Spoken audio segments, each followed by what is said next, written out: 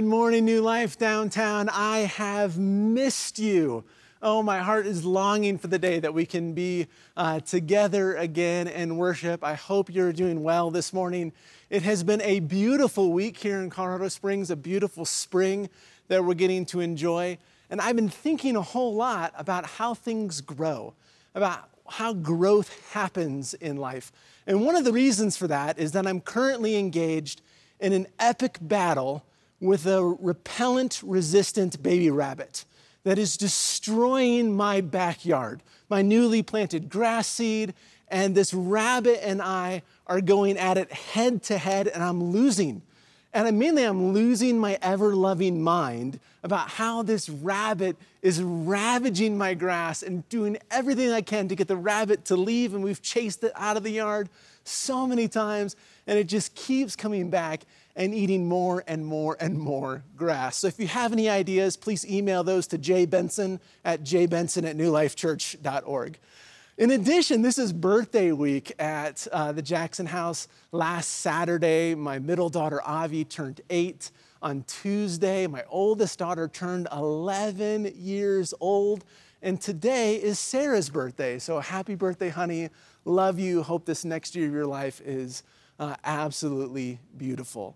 And the other thing I've been thinking about is in March, it actually marked 25 years since I became a follower of Christ. And so I've been thinking kind of in that season of looking back on those 25 years since Jesus found me and thinking about how does spiritual growth happen? How do we actually grow in maturity? How is Christ formed in us as the people of God? This week, we are continuing our new sermon series called Walk This Way, as we're walking through the book of James together. And James is this really, really fascinating book. As you know, James himself was the half-brother of Jesus, and after Peter, he became the leader of the church in Jerusalem. And he led that church during some really difficult times as they faced poverty and persecution and so many other things. And James really became quite the sage, quite a wise leader. And this letter that we have attributed to James is really a collection of James's wisdom that he was sharing with the church, not only in Jerusalem, but all of those who are followers of Jesus. It's kind of a collection of James's greatest hits on his best advice on how to live. And it is one of the more challenging books in the New Testament as well. James doesn't pull any punches. He comes straight at us, challenging us, calling followers of Jesus to live a life that is congruent with the values and beliefs of the kingdom, that a life that looks like Jesus. And all throughout James's book, he's actually pulling on some of Jesus's more famous teachings. He's continually referencing the Sermon on the Mount, quoting his half-brother all of the time. And he's doing so in a style and a substance that really echoes a lot of the Old Testament wisdom books. So if you like the book of Proverbs, the book of James is kind of right up your alley. It's kind of talking in the same way, with the same sort of style sometimes that the book of Proverbs does. And today we're going to be starting in verse 19 and looking at this next section in the book of James. And he begins this section saying this. He says, "Know this, my dear brothers and sisters. Everyone should be quick to listen, slow to speak, and slow to grow angry. This is because an angry person doesn't produce God's righteousness." Verse 21, "Therefore, with humility, set aside all moral filth and the growth of wickedness, and instead welcome the word planted deep inside you." Welcome the word planted deep inside you, the very word that is able to save. Here, James opens this section, and he begins with these three commands, these three calls to God's people. He says, you should be quick to listen, slow to speak, and slow to become angry. And then over the next several verses, he starts expounding on all of these. But he doesn't do so in any sort of systematic or orderly way. It gets all kind of mixed up and jumbled. And the truth is that these things are not easily separated. In fact, I don't think they can be. That if we really think about the relationship between these things, we can relate. Think about those moments in life where our anxiety runs high, or when a hurt seems to run right through us, or grief is running over, or our patience runs thin. What tends to happen to us in those moments is that our anger begins to rise, and then our tongues rage, and our ears recoil.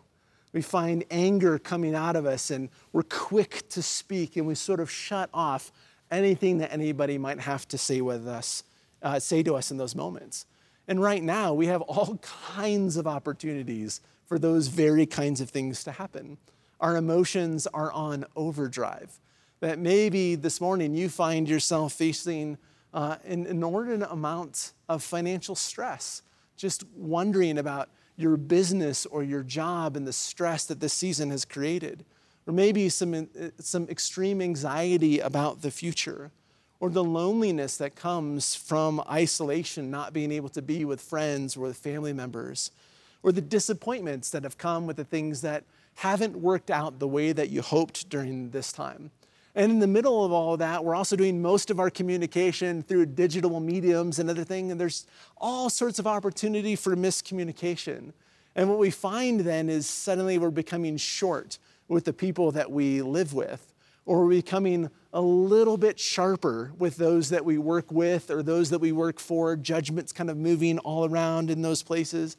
Even with strangers in the store, as we're trying to navigate all the different store policies and procedures and social distancing and lines and queues and things that we're not necessarily sure that we like, we can find that suddenly anger comes out of us in the most unexpected ways, and even sometimes to the most unexpected people.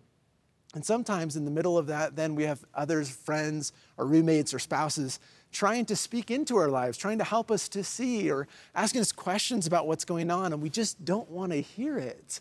And it can be so, so difficult. But as it turns out, that being quick-tempered and loose-lipped and hard-headed don't actually produce what God wants to produce in us. That these kinds of things don't produce God's righteousness in us. And so the question this morning is, what does? What does produce God's righteousness in us? How is it that we grow? And at the end of the passage, James gives us a hint. He tells us to welcome God's word in us, to welcome God's word in you. He goes on and he says that God has actually planted something deep inside of us. See, it's not as simple for us in the area of spiritual growth or formation or development or discipleship. It's not simply what we need to try harder. That, okay, I find myself being quick to speak, so now I just need to try harder not to. Or I need to try more of this or try more of that. And if I just find the kind of energy, then I can do this. I'll just will my way into it. James says, no, that's not actually how this works. But instead, God has implanted his word deep inside of us. And he says that that word saves us. And earlier in the previous passage, which Pastor Glenn talked about last week, he said that that word actually establishes new creation in us. That there's something new in us that suddenly, because of the work of Jesus and the Holy Spirit, new resources are available to us. So he goes on and gives this picture to us that God is actually sprouting something on the inside. That God is doing work deep inside of us. And the challenge, of course, with this is the things that happen inside of us are oftentimes hard to see. Some of the work, some of the growth that God is producing in our lives happens really slowly over the course of time.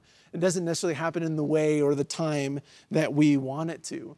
But sometimes it can be so slow, it can be so kind of under the surface that if we're not paying attention, we'll miss it.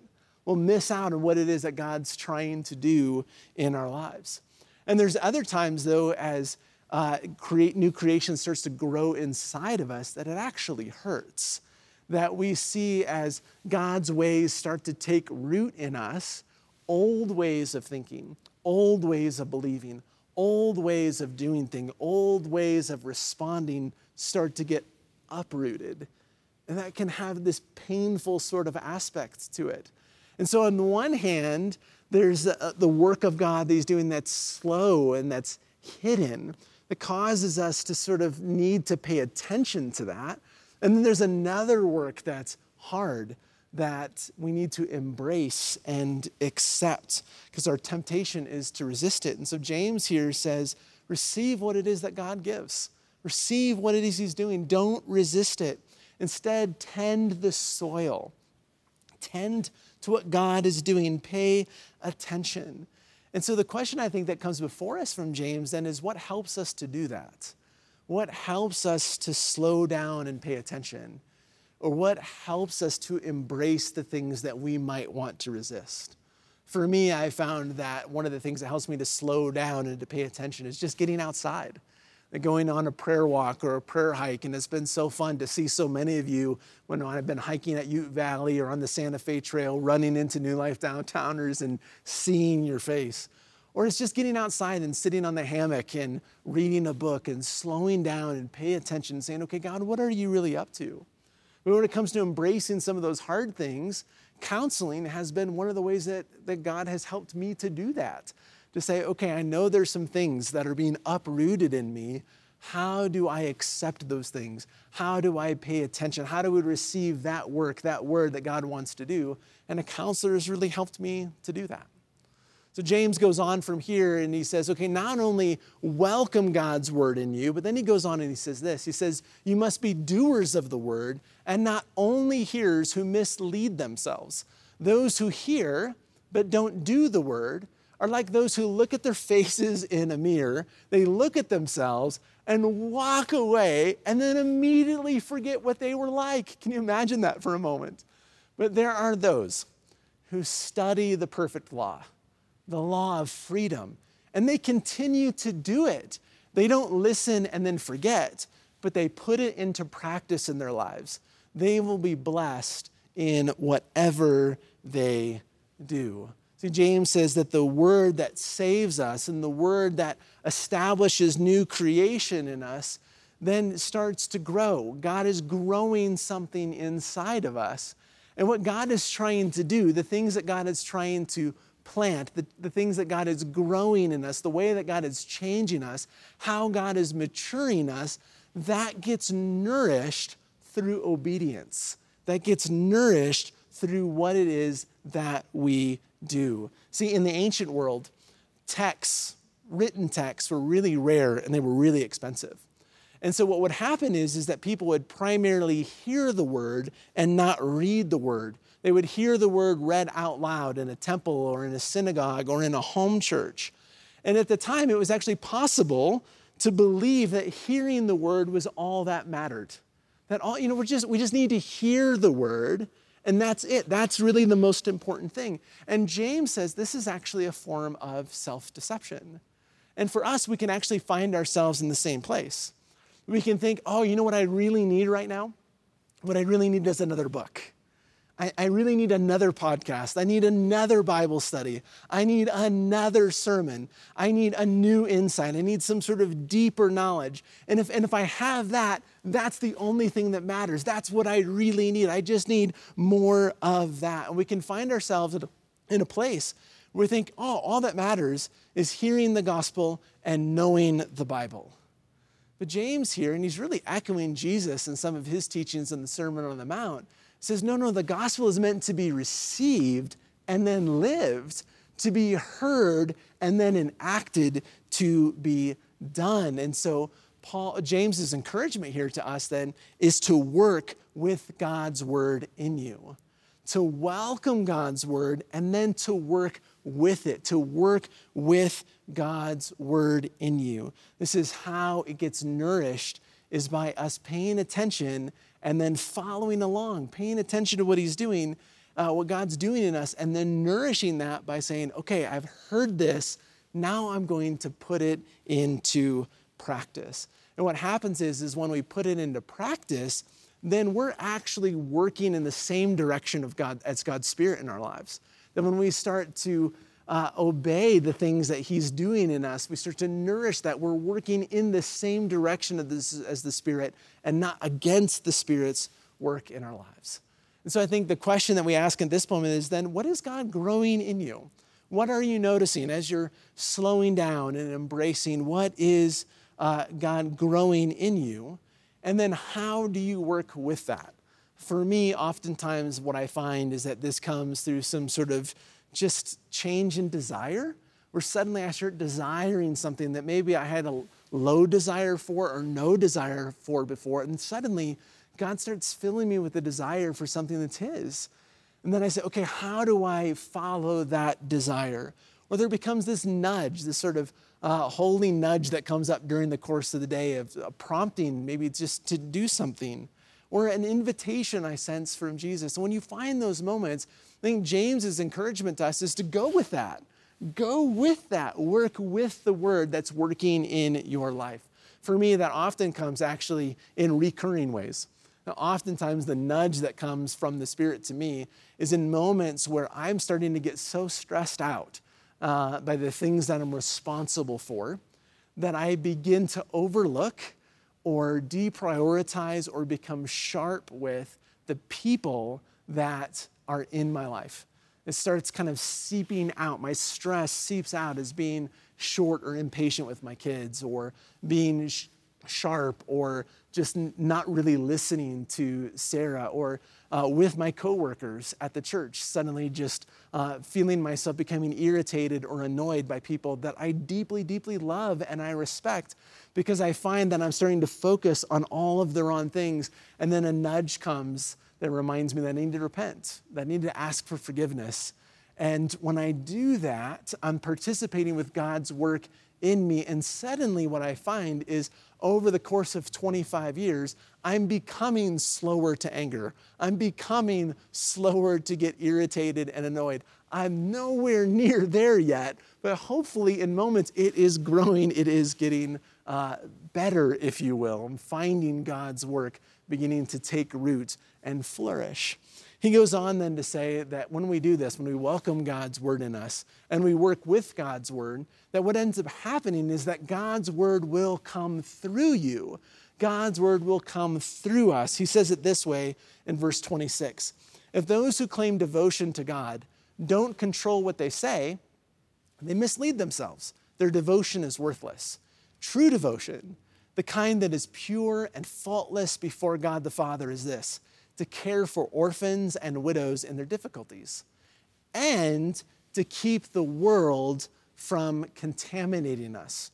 True devotion is this: to care for orphans and widows, and to keep the world from contaminating us. He said it really looks like what will start to come out of us is care for others and character that reflects God's image and likeness.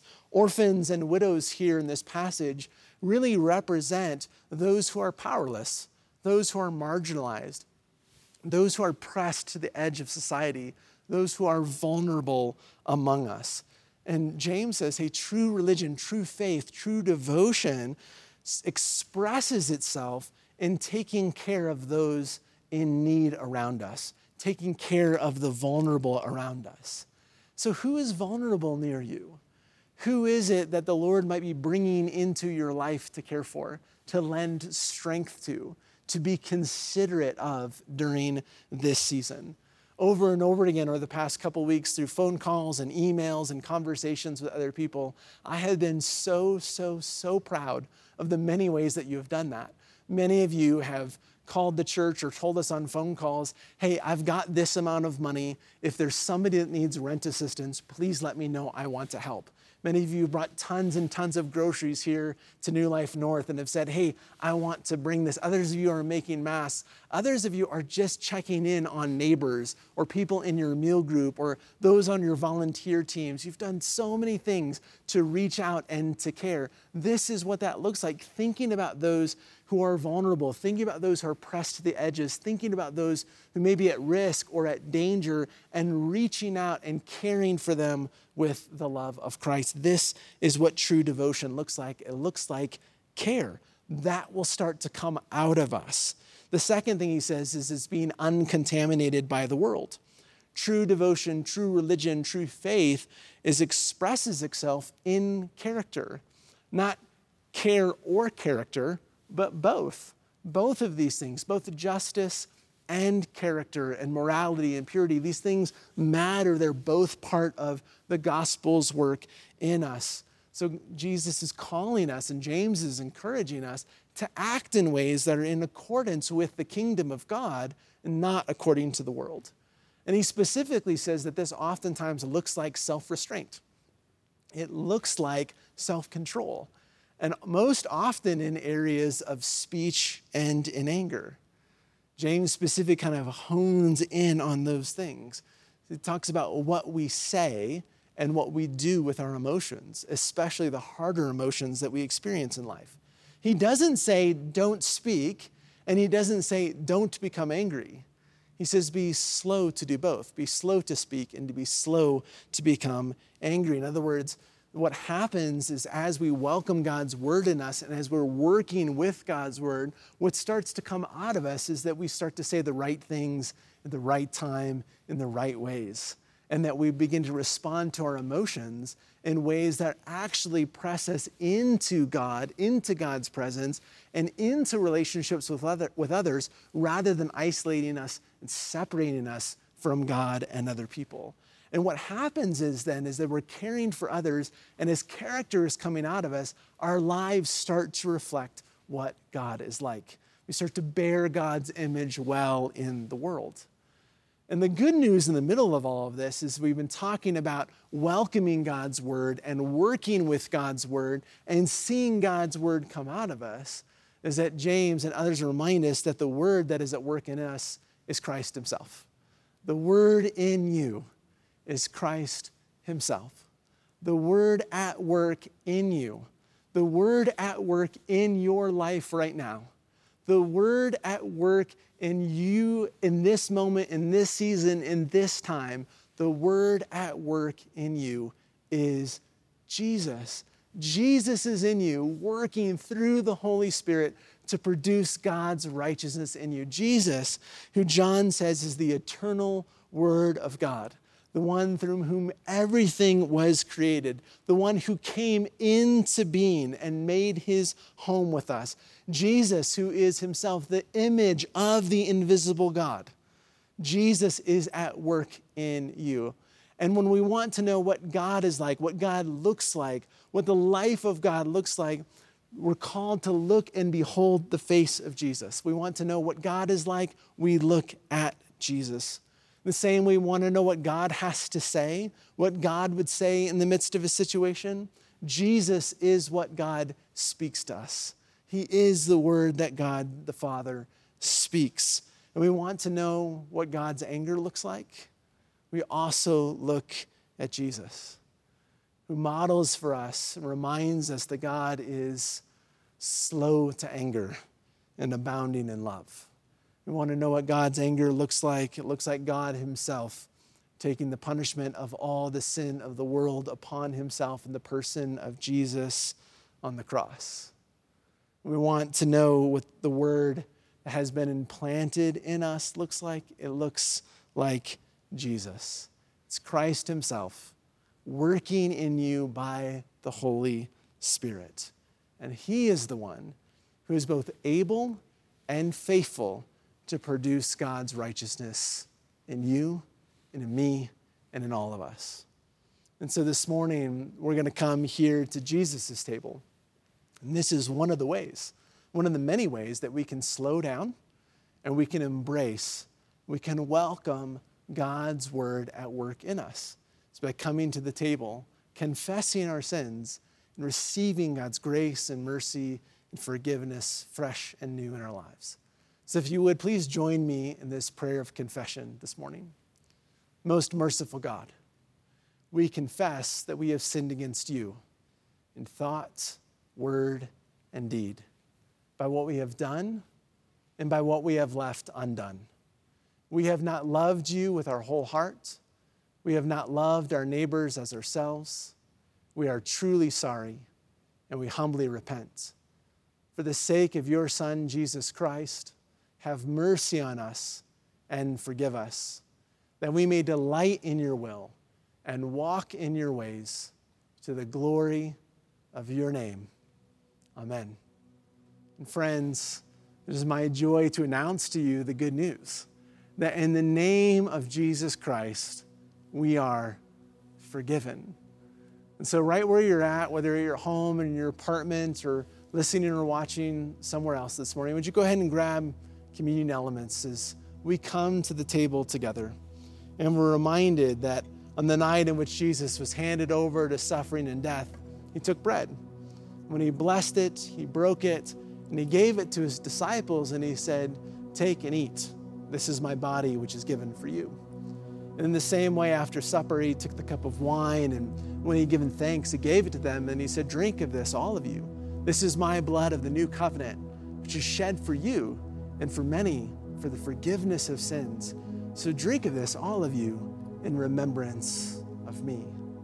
And so we come to this moment and we receive the body of Christ, which has been given for us, and the blood of Christ that has been shed for us.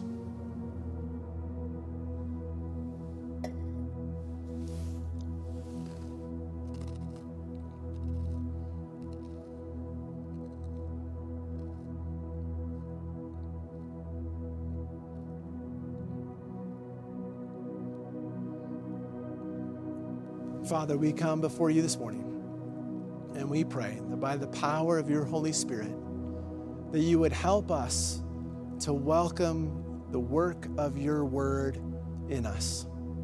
That you would help us to work with the word that you have implanted deep in us. That we might then find your word coming out of us. That our lives might look more and more and more like your Son, Jesus Christ. Help us. In his holy and precious name we pray. Amen. Friends, thank you so much for watching and worshiping with us this morning. We love you. Hope to see you in the various ways that we can connect throughout the week, either in our morning prayer through Facebook, in our weekly worship with Pastor Brian and Pastor Amy, all the different ways that are available to be able to connect. Hope to see you in those places and look forward to the time that we get to be together again. Go in peace to love and serve the Lord.